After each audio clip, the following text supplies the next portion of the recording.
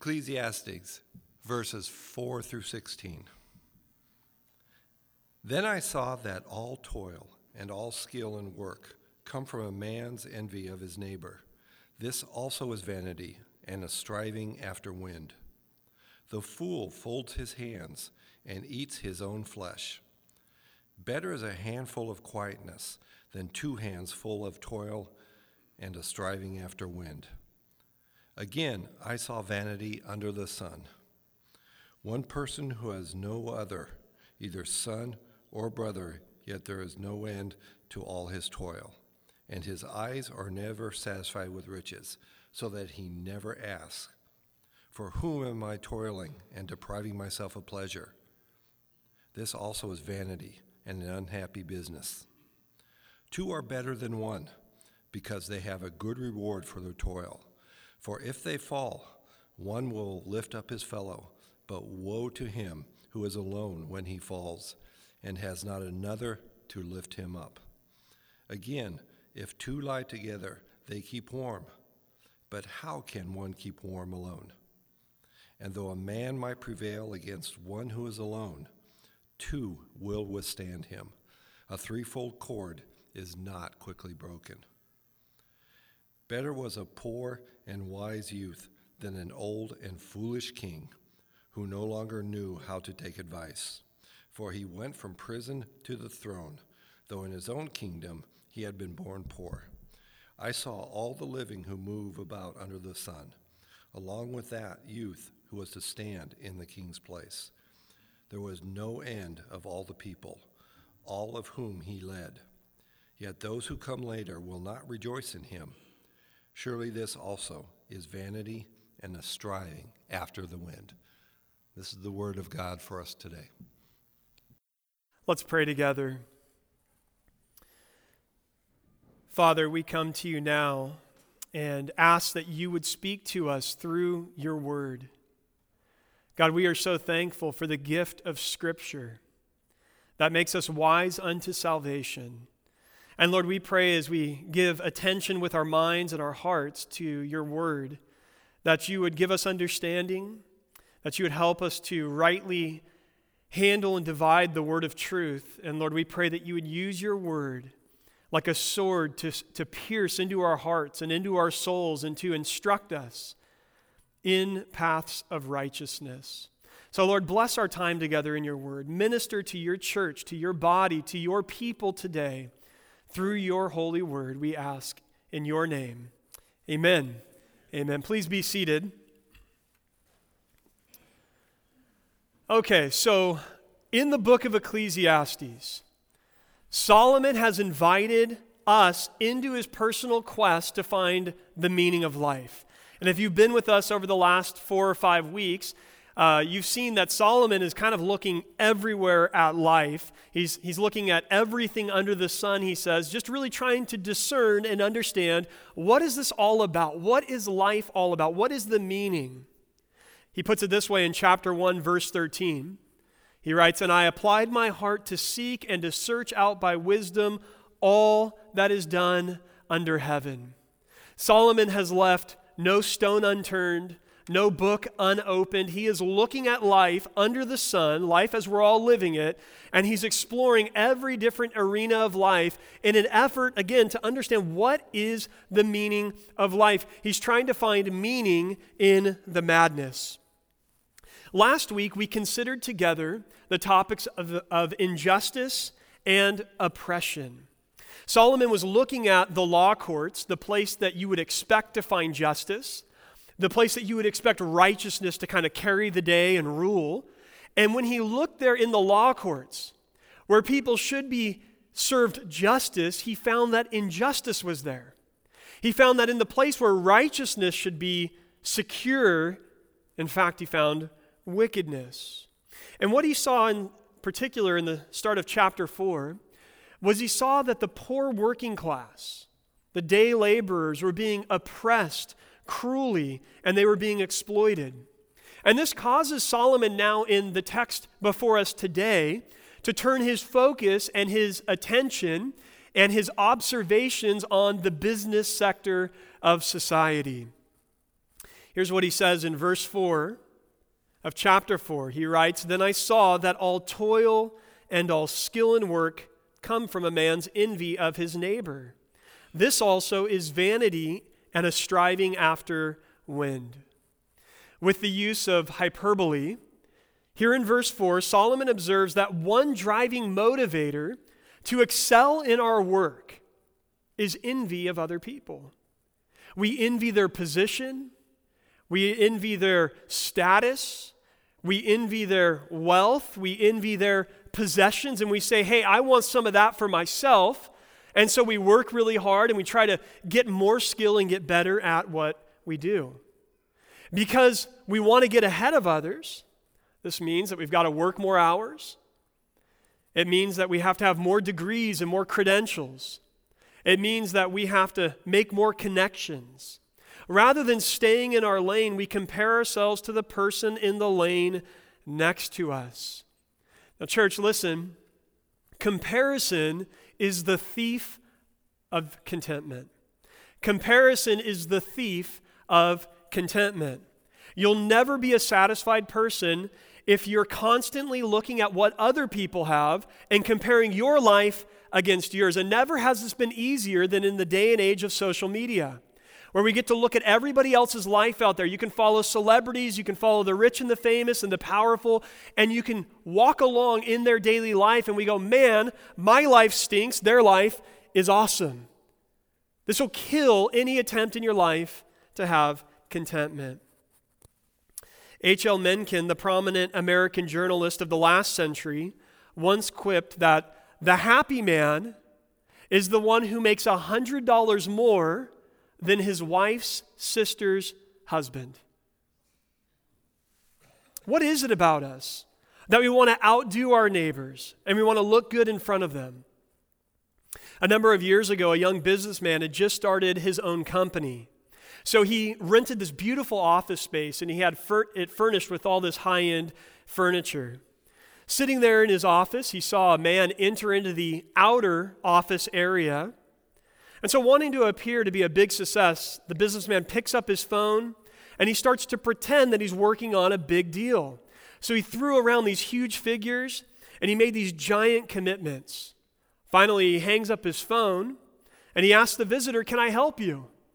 The man says, "Yeah, I've come to activate your phone lines." Rather than being content with what we've been given and focusing our attention on what's before us, we humans are often motivated by envy of other people. But this is not the pathway to happiness. Sonia Lubomirsky, who's a psychology professor at the University of California, Riverside, has found in her research that happy people are not bothered by the success of others. She says that when she asked less happy people who they compared themselves to, they went on and on and on and on. Whereas when she asked happy people who they compared themselves to, she reports that they didn't even know what she was talking about. In other words, the truly happy, the truly content are not busy looking at what other people have got going on. They're enjoying the things that they have. Again, comparison is the thief of happiness and contentment. And if that's true, that comparison is the thief of contentment, then it must also be true that contentment is the antidote to comparison. If we could just somehow learn to be a content people, we would stop worrying about what our neighbor has. We wouldn't be comparing ourselves and striving after what they've got. And it's no coincidence then that contentment is what Solomon calls us to next here in chapter 4. But first, he's going to warn us against laziness. And the reason for that is he knows that there might be some people who draw the false conclusion that if so much of our labor is motivated by envy, then maybe we just shouldn't work at all. Maybe work in and of itself is bad. Maybe we should live a life of ease and laziness. And Solomon is going to say that is not the way forward. Look at what he writes in verse 5. He says it's the fool who folds his hands and eats his own flesh. Graphic description for sure, but it's a powerful one. The idea of folding your hands, this is the posture of rest. Think about kind of if you're laying on your hammock, you just kind of have your hands folded over the front here. It's the posture of rest. And Solomon is saying that laziness is going to bring about poverty in your life. He says the same thing over in the book of Proverbs, which he wrote. This is Proverbs chapter 6, verses 10 and 11. Solomon writes, "A little sleep, a little slumber, a little folding of the hands to rest, and poverty will come upon you like a robber, and want like an armed man." So to avoid these two extremes, the overly driven person who wants to outdo his neighbors, or the lazy person with zero ambition who comes to poverty and ruin, Solomon advises a life of contentment that is rooted in balance. He puts it this way in verse 6. "Better is a handful of quietness than 2 hands full of toil and striving after wind." Here's how the New International Version translates this verse. "Better 1 handful with tranquility than 2 hands full of toil and chasing after the wind." What is he saying? He's saying, look, it is far better to have little, to have few things. He describes it as 1 handful. If you can have peace and tranquility, than to have much, to have 2 handfuls, but be caught up in the rat race. To be the person who, in an effort to get so much, is overworking and underperforming in other areas of life. Areas like rest, areas like spiritual growth, areas like relationships with other people. Solomon is advocating for a life of contentment that is rooted in balance. So the question then becomes, how do we attain or how do we achieve true contentment? Well, the Apostle Paul tells us in the book of Philippians, chapter 4, that he found, listen, the secret of contentment. This is Philippians 4, 10 through 13. Paul says, "I rejoiced in the Lord greatly that now at length you have revived your concern for me. You were indeed concerned for me, but you had no opportunity. Not that I am speaking of being in need, for I have learned in whatever situation I am to be content. I know how to be brought low, and I know how to abound. In any and every circumstance, I have learned the secret of facing plenty and hunger, abundance and need. I can do all things through him who strengthens me." Now, undoubtedly, Philippians 4:13 is one of the most popular Bible verses among Christians. Specifically, it's really popular among athletes. I've noticed that. In fact, a lot of times they have it like tattooed on their bodies. It's like their theme verse. I can do all things through Christ who strengthens me. I guess the problem, though, is when the guy on the other side of the ball has that verse tattooed to his arm as well. Now it's a toss-up. Who has more strength coming from Christ to win the game? In context, he isn't saying that you can literally do anything you want to do now because you're a Christian. That you can just accomplish anything in life because you're a follower of Jesus. The all things in Philippians 4:13 is restricted by the context. What is the context? Well, the Apostle Paul is in prison. And he's writing this letter to the church at Philippi. And in the verses right above this, he's saying how thankful he is, how grateful that he is that they are concerned as a church about his physical needs. In fact, they're supporting him because in prison back in those days, your tax dollars didn't take care of prisoners. They were supported by the generosity of family and friends. And he's saying, thank you. I'm so blessed that you're concerned for me. But he says, look, even though you're taking care of some of my needs, I'm actually really not in need because I have found the secret to contentment. And what is it? I can do all things through him who strengthens me. In other words, Paul is saying, in Jesus, we have sufficient grace and power to experience contentment no matter what is going on in our lives. How so? Well, because what Jesus offers us cannot be taken away from us by anything or anyone in this life. By faith, Jesus offers you forgiveness of your sins through his death on the cross. And he offers us new resurrection life in him. He offers us his constant presence, and he offers us eternal life. Nothing can change that. And so for Paul, sitting in a prison where he is deprived of food, he's deprived of warm clothing, he can say, even in these terrible circumstances, guess what? I find contentment. Because in Christ, my future is secure. In Christ, my best days are always ahead of me. This is where true contentment comes from. Well, in the next verses, Solomon is going to illustrate the point that he has just made. This point that having less with peace and harmony is better than having more but being caught up in the rat race and missing out on what's really important in life. Look at verse 7 again. Solomon writes, "Again, I saw vanity under the sun. One person who has no other, either son or brother, yet there is no end to all his toil. And his eyes are never satisfied with riches, so that he never asks, 'For whom am I toiling and depriving myself of pleasure?' This also is vanity and an unhappy business." Memoirs of the Workaholic. Solomon here describes the man who works so much that he lives a life of isolation. He's a loner. He has no friends. He has no family. It's just him and his work. But that's okay, he thinks. He looks at his life and he says, look, I don't really have time for these people anyway. I work super late into the evening. I have all this business travel. I get up early in the morning to make a few trades when the market opens. Where would family fit in anyway?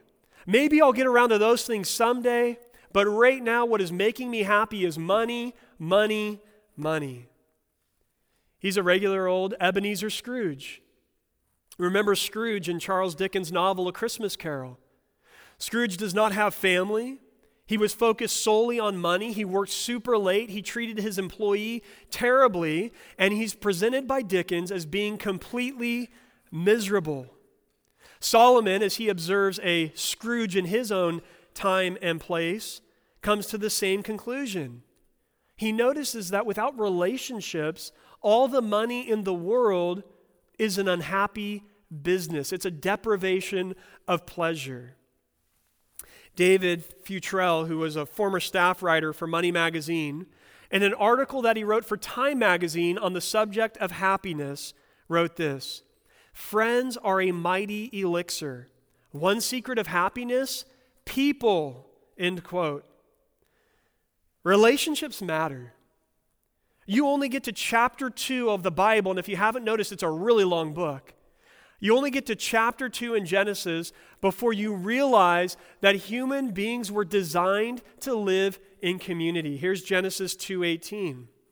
"Then the Lord God said, 'It is not good that the man should be alone.'" Now this is so profound because the man, Adam, was not alone. He was in relationship with God. Uninterrupted fellowship with God, but even in that state, God is saying there is still something that is not good. He needs human interaction. He needs human companionship. We were created for community.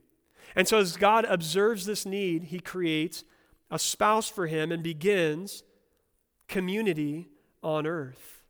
We were created for community. This is why solitary confinement is such a severe punishment. To be completely cut off from other human interaction shrinks a person's soul and makes them a little bit less human. We were designed to exist day in and day out in relationship with other people. In that way, we are very much like the God who created us. You don't even get through chapter 1 of the Bible without discovering that God exists in community. Here's Genesis 1:26. "Then God said, 'Let us make man in our image, after our likeness.'" The fact that the one true God is a triune God means that he has always existed in community. For all of eternity, Father, Son, and Holy Spirit have existed in relationship with one another. Therefore, Solomon writes in verse 9, 2 are better than one. 2 are better than one. Relationships matter. Why are 2 better than 1? Well, for many reasons. He's going to give you a few that he can think of, starting in verse 9. One is that having a companion makes you more profitable and it makes your work easier. Right? If you're doing a job and you've got somebody else there to shoulder some of the load, to contribute their ideas, it makes you better at the work that you're doing and oftentimes more profitable. In verse 10, he talks about how a companion is there to support you when you fall down, or really to support you in any area of life.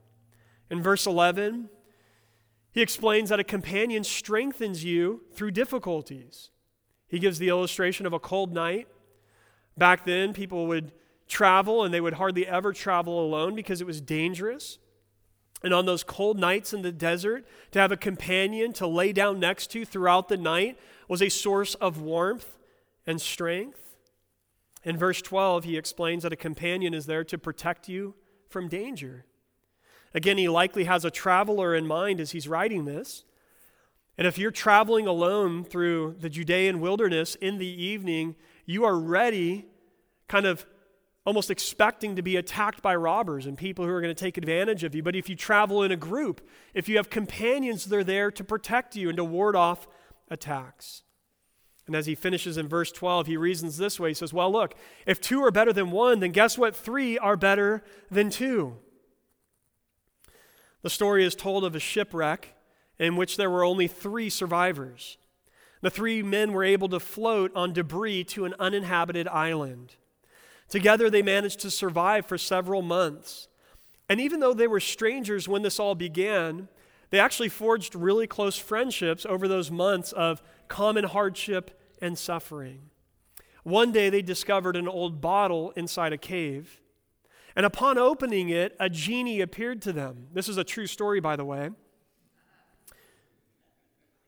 And he said this, I have been stuck in this bottle for hundreds of years. For releasing me, I'm going to give each of you one wish. The first guy immediately spoke up. He said, I want to go back to my wife and my children. He was immediately teleported home. The second guy could think of nothing better, so he said, I too want to go back to my family and my friends. And he was immediately teleported back home. All alone, the third guy sat there and thought to himself for a moment. And then he said, well, I don't have anyone back at home, so I just want my friends back. Relationships matter. We cannot stress this enough. It is without question that the unbridled individualism in the modern West has fractured community. Therefore, our well-being is dependent on recovering a strong sense of community. Many that are living around us every single day, maybe people that you work with, are longing for and are desperate for meaningful relationships with others. So if you think about that, then as a church, if we hope to be a countercultural witness to the society around us, we have to resist the temptation to just look out for number one, resist the temptation to treat the church as consumers, only sitting back asking, what am I getting out of this? What do I get out of this? And instead, we have to commit to fully investing ourselves in the lives of one another. Well, Daniel, what does that look like? Well, that's a big question. But a great starting place is church membership. Because by holding each other accountable to living out our church covenant, this would go a long way. If you read the church covenant of Apostles' Church, it's very others-oriented. It's calling for a life that is committed to the well-being, not just of yourself, not just of your own family, but of this church family, where we're praying for one another, where we're serving one another, where we're meeting the needs of one another, where we're remaining faithfully committed to each other and watching over one another's well-being. Of course, church is not the only place to find companionship. In fact, it's not even the primary place. In Scripture, the primary place to find companionship is the family. But this too has fallen on hard times in the modern West. So we would do well as a church to focus our energy and attention on family, on building healthy families, building strong nuclear families, healthy marriages, healthy parenting, healthy children. This is part of the reason why our philosophy of ministry at Apostles is very streamlined. If you haven't noticed, we don't do a lot as a church beyond Sunday and a couple of other things. We're very streamlined. And this is not because we're lazy. This is not because we can't think of 1,000 things that we all could do to occupy ourselves. It's because we don't want you here at the church 4 and 5 and 6 times a week doing ministry. We want you to be attentive to and engaged with your own family, considering how might I love and serve and give myself to my spouse, being intentionally engaged and involved in the lives of your children and your grandchildren, investing in family. That matters, and we have to make that a priority. Relationships matter. And God, in His grace, is not content with people living their lives in isolation. At the incarnation, Jesus came to this earth to reconcile sinful people back to their Father in heaven, to bring them back into right relationship with God, to eliminate our isolation.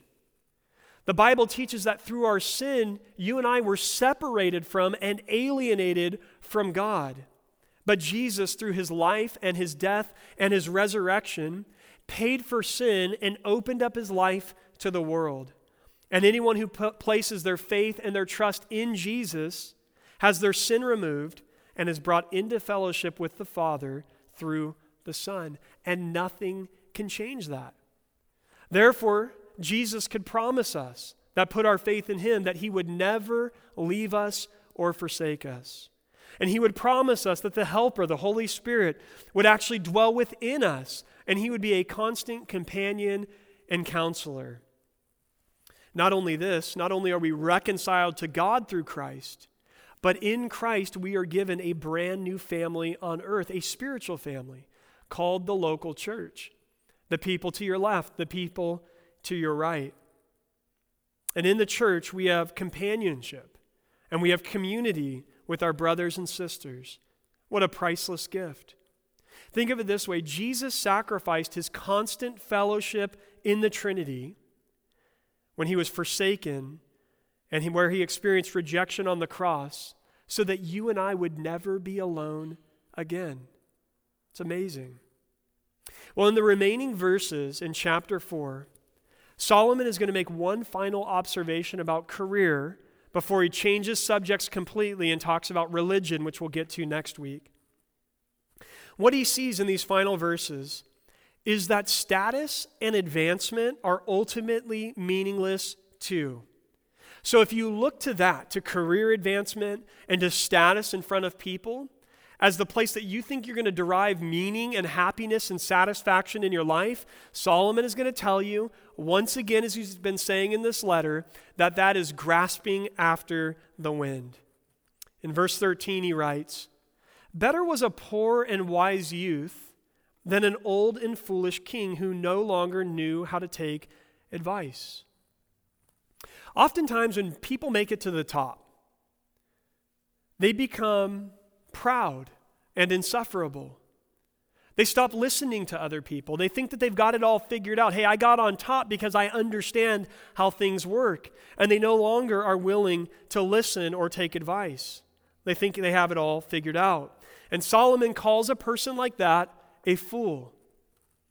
Better, he writes, to be poor and young, if you're wise, than to be rich and old if you're a fool. This young man in the story that he tells here, who was full of wisdom, was able to rise all the way to the top. He himself became the king in the kingdom and replaced the guy who was on top. And there's no mention of him becoming foolish and proud and insufferable. But listen, that doesn't mean that advancement to the top position is ultimately meaningful. Solomon sees it from a different angle. Although according to verse 16, when he became king, there was no end of all the people, all of whom he led, there would come a point when those who come later will not rejoice in him. He's saying, look, when he rose to the top, when this young, wise, poor guy became the king, there was no end to the masses of people who followed him, who were singing his praises when he became king. But he says there would come a point when those who would come later would not rejoice in him. Translation, people are fickle. When you're popular and powerful, it feels like you're on top of the world. And it feels quite satisfying, to be honest. But eventually, people move on. Your influence lessens.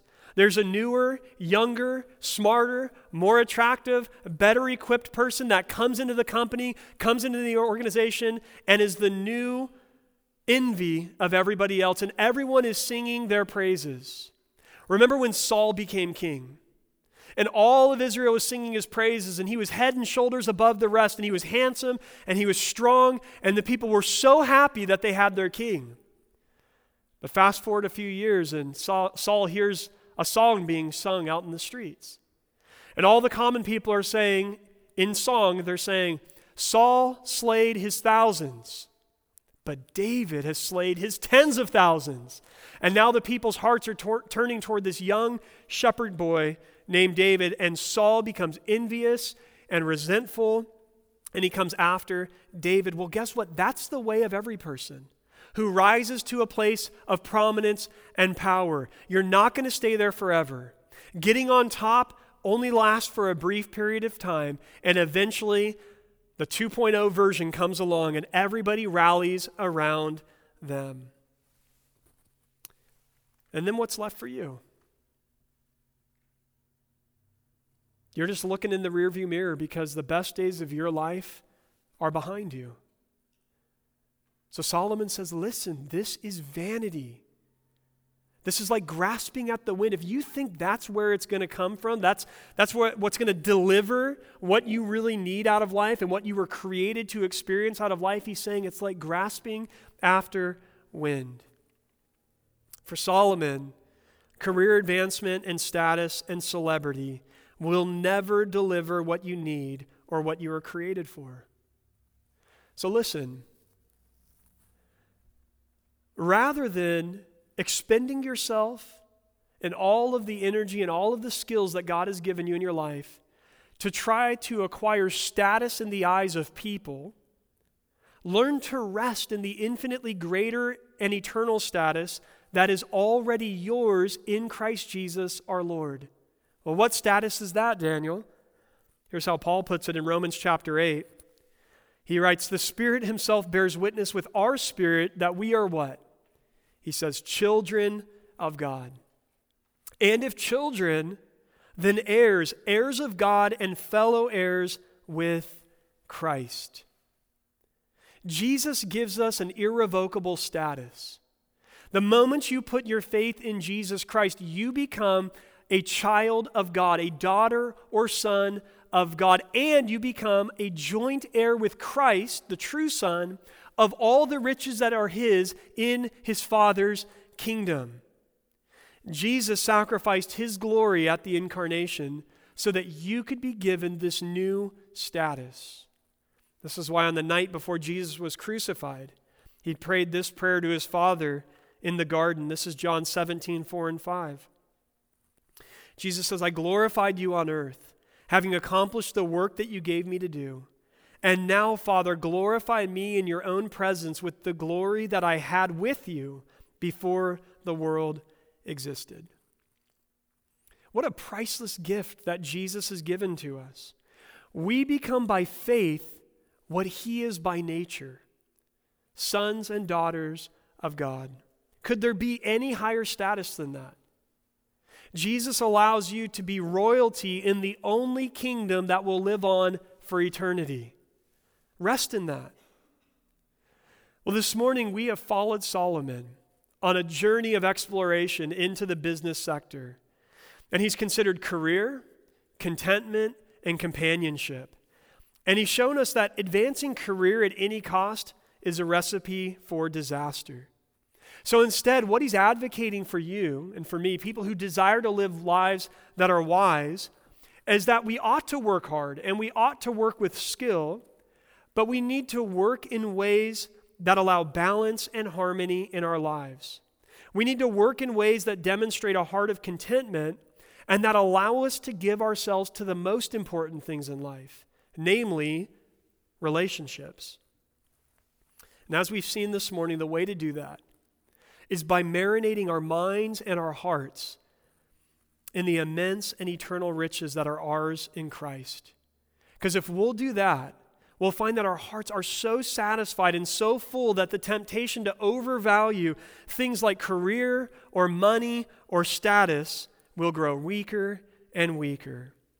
May God grant us a grander vision of the glory of Christ this morning to satisfy our heartfelt longings in this upcoming week. Let's pray. God, we are so thankful for the amazing status that we have been given in Christ. We are so thankful that in Christ, what was lost in the garden by our first parents has been recovered. The intimacy and the relationship with the God who created us, from whom we experience life and life everlasting. And not only is that recovered for us, but also relationships with one another that are based on truth and intimacy and love. Lord, we're so thankful for this amazing gift that you have secured for us, the gift of companionship. Lord, we're so thankful as well for the perspective that we're given in your word. We live in a society that is so overly driven. It's an achievement society. It's a society that values work and career and status and advancement in some ways above all else. It's about what you become and how much you have and the power and the influence that you exert. But Lord, we realize that this is a trap, that this is a dead-end game, and that life is about more than who we are in the eyes of other people. That life is about more than what we can attain or what we can achieve or what we can show off in the eyes of other people. Life is about relationships with the people you've put in our lives, our families, our friends, our church family, our neighbors. And life is about relationship with you, the one true God. And so, Lord, we pray this morning that you would reorient our hearts for another week of life under the sun, so that we might not make the mistake of falling into the temptation this week of looking to find the meaning, the satisfaction, really for finding the life in those things that can only be found in and through you. So help us, God. We need you this week. And we love you and we worship you for all that you've done for us. In Jesus' name, amen. Amen. Well, family, let's stand to our feet as we close now in another song of worship.